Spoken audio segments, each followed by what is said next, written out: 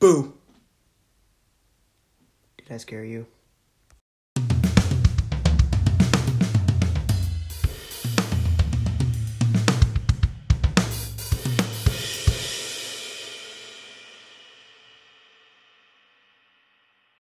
What up, fellow podcast listeners, and welcome back to Giovanni Andrioli's Movies and More, where I talk about movies and more. Nailed that first try. Can't think of any way I could possibly correct that. Alright, everyone, it's spooky season. You know what that means. Halloween's right around the corner, and it's time to kick back, grab the popcorn, turn off all the lights, and cuddle up behind a blanket and hide behind the couch if necessary, and watch some horror movies. Now, this is a tradition that's pretty new for me.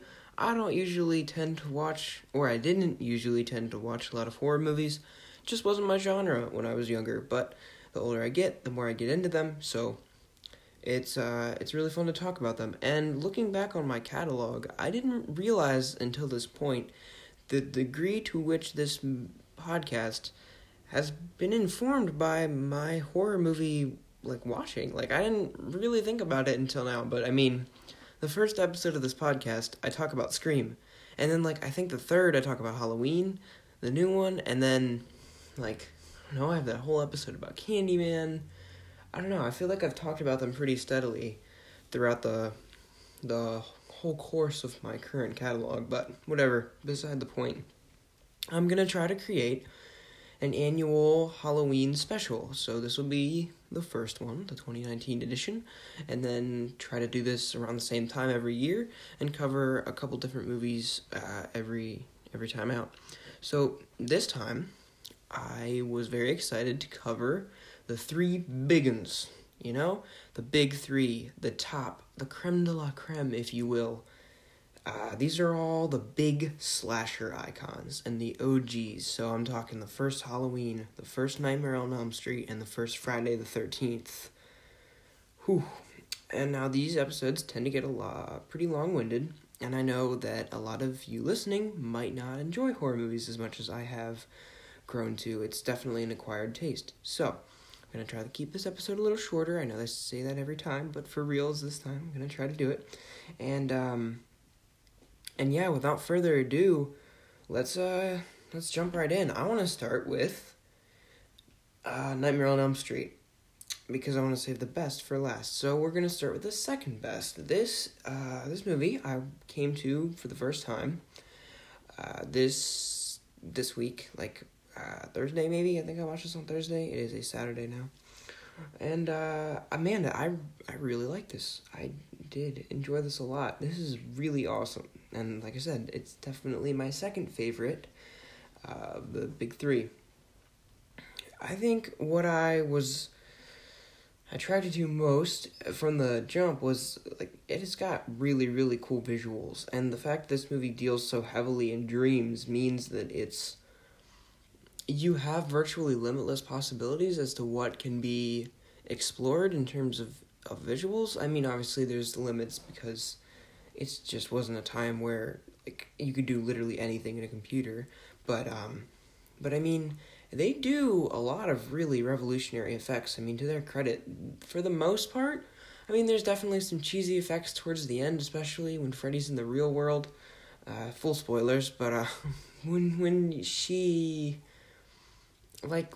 finally turns around and she's like, "I don't believe in you," and he tries to hit her and he's like, "Ah," and it looks like he was, it looks like when you kill a boss in, Double Dragon 2 or something, and they just go and then it was so weird and janky. That was not great, but a lot of this is really effective. The stuff with her friend in the body bag, with Tina in the body bag, that was really creepy and effective.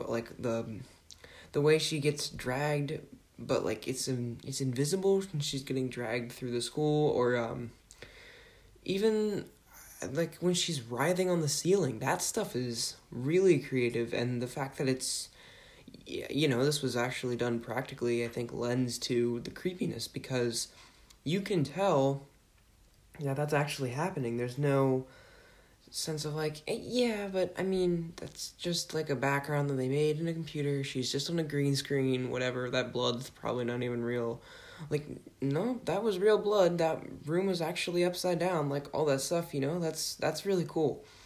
And actually, if you didn't know how they did that, they used a fully rotating set. So they built basically like a cube that was her room, and they had it kind of hooked up the way, they do those training simulators for astronauts where they put you in like a cage kind of thing, and they like jumble you all around to get you used to that sensation when you're going up into space. It's kind of like that.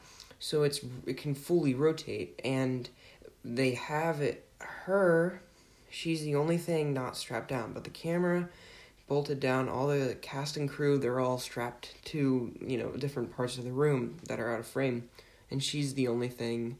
Well, obviously all the set dressing is also bolted down, but she's the only thing that's loose. And so they start moving the set once they call action, and so she's just like, freaking out and writhing and going crazy up there, and so that's kind of how you get that 0G, like, defying gravity effect. And it's really, really cool. And then they did the same thing with when the blood explodes from the bed, when her boyfriend gets, like, sucked down into it and everything. And what they did with that was there's, like, a cut hole underneath the bed and, like, through the sheets and stuff. And they were just dumping gallons upon gallons of fake blood through it. And they had everything upside down, obviously, because this room, same set, but just different set dressing, has been rotated upside down. So they're dumping it in from off camera, and the kind of funny thing that happened was, so as this blood is all hitting the other side of the room, it starts to become really unbalanced, the set does, and it starts to, like, rotate completely off course, and it just starts, like teetering everywhere, and eventually the blood works its way to a window, and so because it's tilted, the weight of it has tilted the set like a full way around. It's just sloshing around in there, and it like shoots out this window and covers the entire crew that's outside. So all of a sudden they're just covered in blood, and it's like, that's a wrap. So I mean, that is crazy. That's a very odd and interesting story, but like, it goes to show it's very ingenious how they did a lot of these effects. I think a lot of it is really cool. I mean, like from the jump, even before that, the stuff with him where she runs past that tree and he's behind the tree and you can barely, like, it was so sudden the way he's just there. Like, that was really cool. I don't know, just a lot of the visuals, like some of the stuff that he does with like the maggots and the bugs and like the different color, like, kind of blood, and just the makeup and the general look of him. That was all really creepy. His performance is really good. This is Robert Englund as Freddy Krueger, and I think this was part of the problem they had with casting for this character, was they were trying to avoid another, like, silent killer, which was something that had happened with, Michael Myers is just a silent, very bulky killer, and the same with Jason. So they're trying to negate that and do something a little different. You have somebody more live, more youthful, and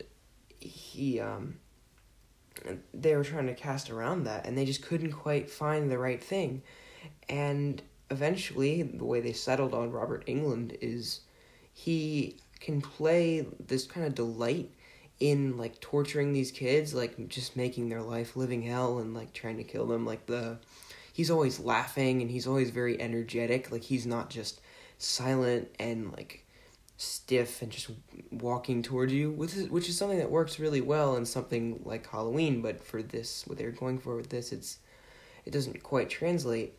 So when they found that he could bring that to the performance, it was like, done, he's cast. And I think that was a really great decision, and something that that's like probably the single, even more than the unique power set, that's probably the single best thing about Freddy as a character, is, he's a true character. He's very emotive and expressive, and I like that a lot too. There were a few things I didn't like. I definitely did not like the mother's performance. She seems like she's in a different movie than everyone else. And I definitely, towards the end, the way they're treating this situation, it's one of those classic, like, 80s movies where the adults don't believe the kids. And to some of those, like, it makes more sense when they're younger kids. But I think when you know that there was a murderer named Freddy Krueger who killed people and wore an outfit very similar to the one your daughter is describing, and she somehow knows all of this despite you never mentioning it, I think I'd be a little more worried than just like, oh, you need to get some sleep. Like, that seems a little iffy. And like, where did you get that hat? Like, you know she didn't have that hat. Like, where do you think she got that cut from? Where do you think she just got those shocks of gray hair? Like some of this should... I mean, I understand at first maybe being like, okay, you're just freaking out. This was really traumatic. You need to get some sleep, take some time to yourself. Like, that I understand. But once you start seeing physical evidence, I feel like you should have more of a reaction than like, you know what you need is some Tylenol PM and a good nap. Like, I don't know. That didn't play well to me. And even just a lot of her line delivery, like, oh, I guess you don't think murder is serious. I was like, oh, barf. But, I mean, it's not a huge deal. I just think that maybe, I mean, I can't attest to how good this actress is. I've never seen her in anything else, so I don't know. But I think either a better actress or a different actress would have just elevated a lot of the scenes where Nancy and her mom are in it together. But, I mean, even still, it's a little... I mean, it's small potatoes if you really consider it. And then I guess also kind of part of that is how they don't take... She's like, Dad, seriously, come over here, bust down my door. And he's like, oh, I gotta do some stuff over here. But, like, you're right across the street. And you know that she is in very immediate danger because this horrible murder just happened to her boyfriend. And before that, it was her best friend. So maybe you put two and two together and think, oh, I probably shouldn't leave my daughter's side. These cops can handle it if they really, really need me. Literally, I am across the street. Like, I don't understand why he's still resistant to that. Like clearly, it... And obviously he knows that they killed Freddy before, so I don't know, just I feel like all this should be adding up to the point where all these characters are uncontrollably careening towards Freddy towards the end of it, but I mean, I guess not. I don't know. Oh, and then that freaking idiot, I actively wanted to kill that other cop, because she's like busting through the windows and screaming for help, and he's like, oh, hold on. And then she's doing it again, like on the first floor, and she's like, Daddy, help. And he's like, I think I'd better go get the chief. And I was like, you fucking idiot. Obviously, you should go get the chief. And then he goes, so there's fire on the steps. He's never really questioning, why is there fire on the steps? And then... And they have this whole crazy thing where they see the mom get taken away and, like, the bed starts glowing and then all this weird crap is going on. And then he just comes up, fire's put out downstairs. And I was like, oh my god, can you just get out of this movie? That guy, I did not like that guy. But whatever, don't worry about it, it's fine. I guess some other things that I did like. The ending, the idea of it, I liked. I think the execution was a little botched. I do like how impressionistic it is, though, and how it's a little bit open to interpretation. I like that a lot. And I did like how, towards the end, it sort of became Home Alone, but with Freddy. That was interesting, too. So, I mean, all of that, I liked that a lot. And I think another thing that was really strong for this story is the element of sleep deprivation, which is, I think that was really interesting. I like how quickly you can fall asleep, and then just as soon as you're asleep, he has a hold of you, like I mean, they even kind of say this in the movie, you're in his court now, like, that's really cool. It's just, that's his domain, and it's very difficult to best him there. That's why she only really gets the upper hand in the real world. I like that a lot. That was one of my favorite parts of the movie. I do think they could have done more with sleep deprivation. Like, I mean, I don't know if you've ever really read up on what that does to you, but the longer you go without sleep, eventually you can get to the point where you start hallucinating. I think that's about like 5 to 6 days in is when you start hallucinating, and it can be like very vivid, like auditory, and like you can see it. I think that could have even added to it if she starts hallucinating Freddy, and then that adds to the confusion of like, I mean, is this real? Is she dreaming? It seemed like she was awake, but she can slip into sleeping really fast, especially if she hasn't been sleeping for like a week. I think that just could have added to it, especially since this movie is really tight. I mean, this is 92 minutes. Like, you could have added an extra 10 that did that, no problem. But, I mean, overall, that was just something I thought could have been interesting. But as it is, I mean, this is a really tight, really creepy, and I think overall really well put together movie. So regardless of a few shoddy effects and performances, I mean, I think this is really well written, really atmospheric, really creepy. Freddy is an awesome character, and I would highly recommend this movie, especially around this time of year. And then, I don't have as much to say about this one, especially not as much to say positively. Nightmare on Elm Street is a really good movie, regardless of the fact that it was kind of following in Halloween's footsteps to a certain degree, and, Friday the 13th, is not. It's like, what if we did Halloween, but terrible? Okay, listen, I really try very hard to separate my 2019 mindset from something that was made like 30 years ago, but, oh god, not 30, almost 40. Holy crap, I just made myself feel old, and I'm not even that old, because it'll be 2020 next year, and this movie was made in 1980, so that's almost 40 years old. Oh my god. Anyway, this movie sucks. I did not like it very much, and I didn't actually end up finishing it. I know that's very unprofessional and goes against my quote-unquote job description, but, man, I really, really hated this. So like I said, I tried my very hardest to distance myself from, like the horror movies I've seen now and grown accustomed to, and the stuff I see advertised. I mean, that's a lot of evolution. Like, it took a long time to get there. It took movies like Nightmare and Friday and Halloween to get there. But this one is just, it's very hard. I don't think that it's quite the type of movie that you can just give into wholeheartedly, regardless of how dated it might be. Because I just think this is not a very good movie. It was made very cynically and very obviously to cash in on the post-Halloween slasher boom. Halloween kind of kicked off that genre, and this is very clearly a very superficial read of everything that made Halloween great. It hits on the tropes and the story beats and the general structure without ever understanding what made that movie so great or effective. I mean, you've probably figured out by now, I said I'd save the best for last, and it's not like there's a lot of choices, so obviously I like Halloween the best of these three selections, and I definitely like this the worst. This is not a good movie at all.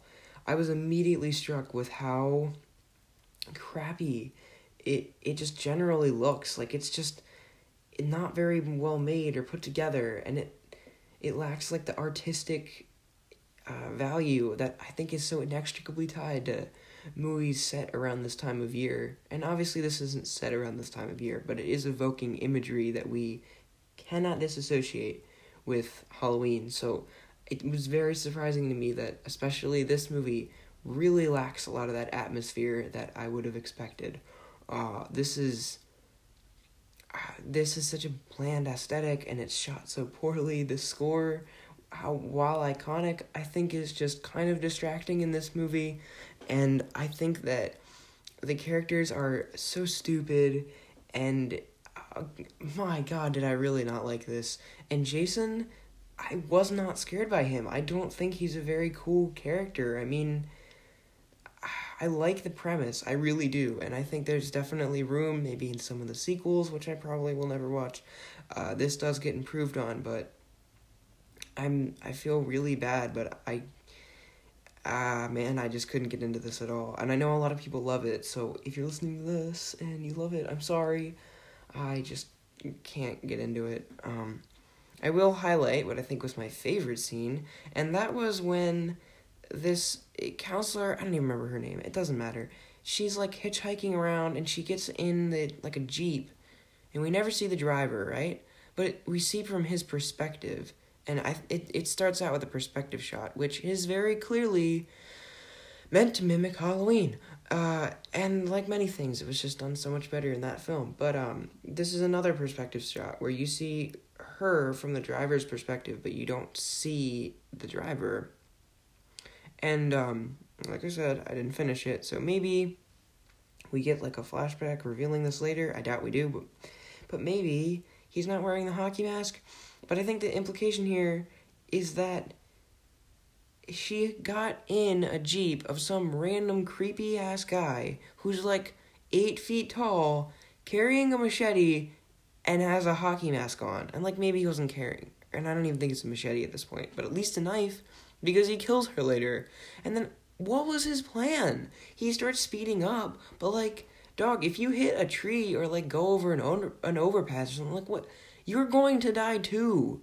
I mean, he's not immortal or part of whatever, like, weird cult that, like, happens as this goes on. Like, that might be Halloween. But that is Halloween. But I feel like there's something in Friday the 13th that's like a cult, or I don't know. I don't remember. But yeah, I don't understand. Like, I don't even know what his plan was. Was he trying to get her to jump out of the car? Because she jumps out of the car, and then she starts running into the woods, and then you see from his perspective as he kills her. But, like, unless I really missed something, like, I really checked out, and he didn't have the hockey mask until later, like, oh, boy, I don't like it, and I don't understand it, and this movie's stupid. On to the next. Don't watch this. Halloween is fantastic. It's so good. Okay, I talked about how a concerted effort to distance myself and my current opinions from what was, made back then, and how much we've evolved since then, how different things are, and how a lot of things can come off as dated, and try to appreciate it and take it into account, but not let it affect my overall enjoyment of the movie. Every time I watch this, it becomes a little more dated, and that becomes a little harder to ignore. But in contrast to Friday the 13th, I think that only adds to its charm, whereas with Friday the 13th, it just kind of made me want to jump out of the second story window of my movie room and end it all. Just kidding, that got really dark. I'm just joking. I don't even know like where to start with this movie. This was probably the first real horror movie that I watched. Like, I decided I was going to sit down. I think I got it out of the library. This was probably 3 years ago at this point. And I just decided to watch away. And immediately I was struck by this movie. I mean, it's just got such a great atmosphere, and the music is fantastic. And the opening shot, I knew it was a kid. I'd seen that image before, but it was still really well done and put together. I'm a sucker for one-take sequences, and this is a shining example of such. And, I mean, yeah, just the sound and the look of this, and seeing all the mental patients roaming in the yard, seeing him, his mask, and just him everywhere around the town. Man, a lot of that stuff really stuck out in my mind. So, yeah, every time I see it, I think I appreciate it more and more, and the artistry of it, and how revolutionary this was, and just how well made this movie is. It really blows my mind.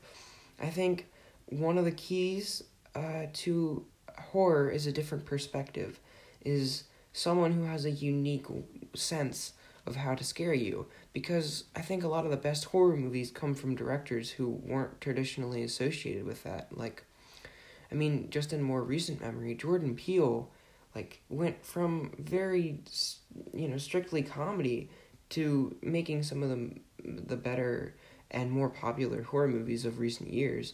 And then this is another example of that too. John Carpenter admitted he never wanted to make horror. He wanted to make westerns, but his different eye, his different look into this world, it was something that made this movie extra special, and is kind of like a lightning in a bottle cap, like quality that could never be truly recaptured, to the point where a lot of the sequels are just kind of poor imitations of what he did in this movie, but it can't really be matched. There's just something very special about it.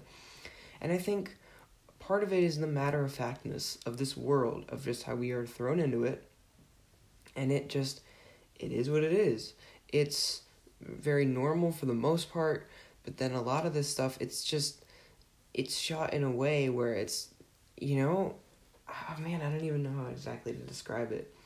It's not, like, ceremonial. Like, there's nothing overtly, like, stylistic about it, I guess. Like, it creates atmosphere just by being true to life. Like, it really enhances that Everytown, USA, like, this could be your neighborhood, your street. This could be a night in October in your town. Like, I think that's one of the best parts of this movie, and why, the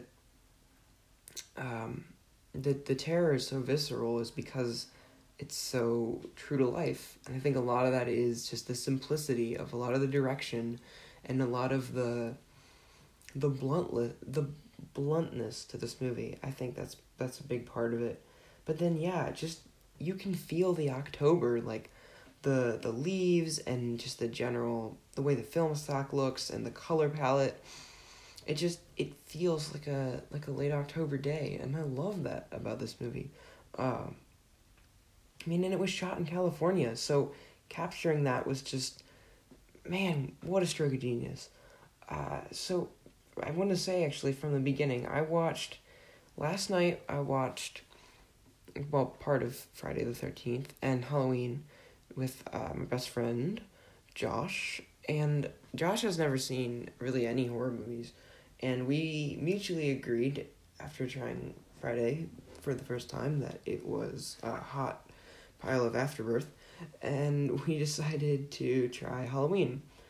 And he knows that this is my favorite horror film, so, we were kind of trying to watch it, and it was cool to see the opening shot have the same effect on him that it had on what I've, gathered from articles and, like, accounts of that time, like, how really effective the opening scene was, like, the confusion and, like, the kind of the surprise and horror that comes from it. Turns out this is a kid, and that was really cool to see. And we didn't end up finishing it. He had to go home at a certain point, but I know that was probably a highlight of the experience, what I got to watch with him. So that was really cool. I just thought I'd throw that in there. But yeah, this just catapults the story forward in a really interesting way.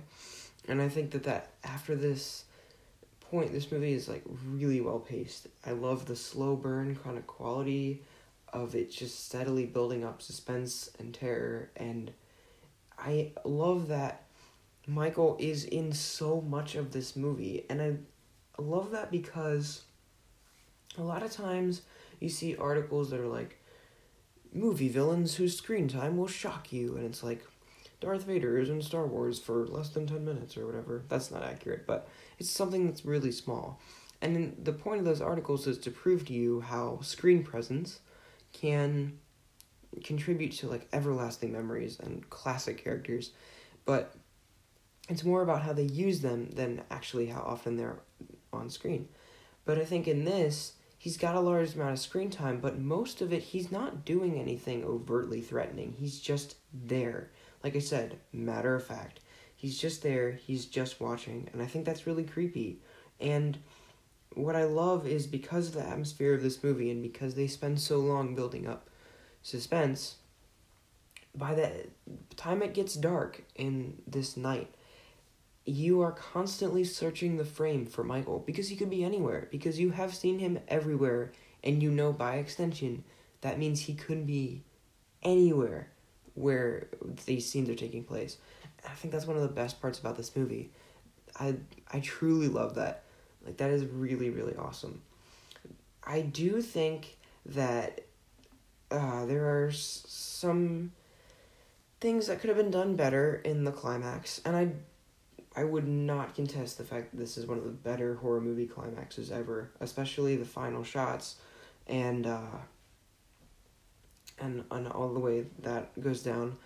I love that. But the only thing, I think we never should have seen Michael without the mask, and I think everything with her hiding in the closet, I think that's kind of dumb. I don't know why you would hide in the closet. That just seems like a bad move. But I do love a lot of the shots and how eerie it is, and how she's made this promise to not let anything happen to these kids. I love how that's set up. And I just love the way Michael looks, just the way he looks creeping in through this house. And when he sits up behind her, that's a classic shot, and that's fantastic. The way he lays out these creepy set pieces for her to walk into, I like that too. All of this is fantastic, and the desperation and terror of her running to those neighbors and just getting turned away, and he's just there behind her, not stopping, not even speeding up. He's just walking, and that's, man, is that eerie. That is fantastic. I love that. I do love almost everything about this movie. I will say, just for the sake of throwing in at least a few curves, one of the more dated elements of this movie is definitely Dr. Loomis, and as the series goes on, it's progressively more of that thing I think I mentioned a couple episodes back, where he just kind of, his function in the story is to come in and tell the newer characters, this is pure evil, you don't understand what you're dealing with, he has black eyes, or whatever he says. But that isn't quite as apparent here, so it's not as big of a problem for me. The thing I don't like is the way he is at the end. I mean, he's just generally a bad doctor, and he spends many hours just hiding behind a bush, and not even well. Listen, I'm a teenage boy, I've played quite a lot of Manhunt. If you're in the dark, in a residential neighborhood, and you're playing Manhunt, dog, there are so many places better that you could be hiding in that block than just, well, I'll just be in this bush. Not in the bush, actually, just to the side. The cop sneaks up behind him. Are you kidding me? Michael's not going to be able to sneak up behind him? I mean, come on. And it's not even a good vantage point. You're not going to see anyone until they're, right there, and then you're not even going to be able to get to them fast enough. It's a really dumb plan, and he does look really stupid, just loosely crouched behind those bushes.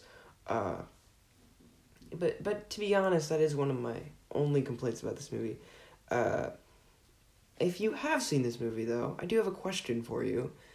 Do we ever know how he gets the mask? Because Josh actually asked me this. He's like, where's the mask come from? And I was like, oh, well, it's a William Shatner mask that they painted white and cut the eye holes out of. And he's like, well, yeah, but in the movie. And I was like, I do not know. And then we come to the scene where they're smoking and they have to put out the cigarettes because their dad's right there. And he's, taking stock of this hardware store robbery, and he's like, it must have been some kids. They stole some ropes and some Halloween masks and a couple of knives. And I was like, first of all, you're being way too casual about that, but whatever. And then I was like, oh, he must have got the mask from the Halloween store. But that doesn't really match up timeline-wise, because if he stole that, either they have the worst response time ever, or that no one noticed that was ringing until that moment, because she sees him in the neighborhood as he's going home. She sees the dad, and because it's that classic line of, it's Halloween, I guess everyone's entitled to one good scare, right? But at that point, Michael has already been stalking her, so therefore already has the mask. So it's just, I wonder where exactly he got it, because, like I said, it would make sense if maybe he casually said, like, oh, I just came from the, I don't know why he would say this, but just came from the store, they stole some Halloween masks or something, like that would maybe make sense, but just, I don't know, it doesn't totally line up. So if there's an explanation, I'd love to hear it, but I don't really think there is. Anyway, alright. I think I've said all I wanted to say about that. I'm happy with this episode. I think this turned out well. Let me know what you thought of it, and what are some of your favorite Halloween movies? Are there better Friday the 13th movies? Please let me know. I really hope there are. There can't be many worse. But before I get out of here, I know I missed Gratefuls on the last podcast. In the spirit of having nearly forgotten how to record one, I guess it only makes sense.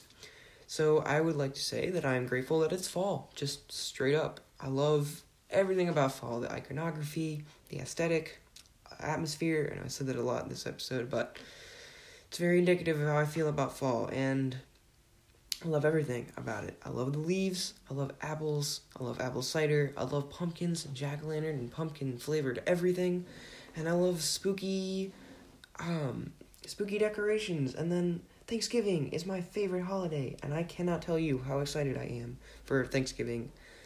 Christmas, I mean, sure, I guess, it's fine, but, like, Halloween and Thanksgiving, that's where it's at. That's the shit. Whew, I love fall. Okay, if you also love fall, tell me about it. You can hit me up on Instagram at Movies and More Pod, which is the show's Instagram account. That's where I'll post teasers for new episodes and updates for when episodes have dropped. And then, if you want to talk to me personally, see some pictures that I've just posted of my life, you can hit me up on Instagram at Giovandrioli1. If you want to email the show, Instagram ain't really your thing. I totally get that. It's not really my thing either. I kind of low-key hate it. But you can email me at Nope. You can email me at moviesandmorepod@gmail.com. Probably shouldn't give out my personal email address. And then, if you really enjoy the show and you want to see more, you want to get it popping up in those searches, get it more popular, you could always tell a friend, or you could leave a review. 5 stars would be preferable. Just do it right in app. Takes like a minute, and it really helps out. I'd greatly appreciate it. But until next time, I want to thank you as always for listening, and stay spooky.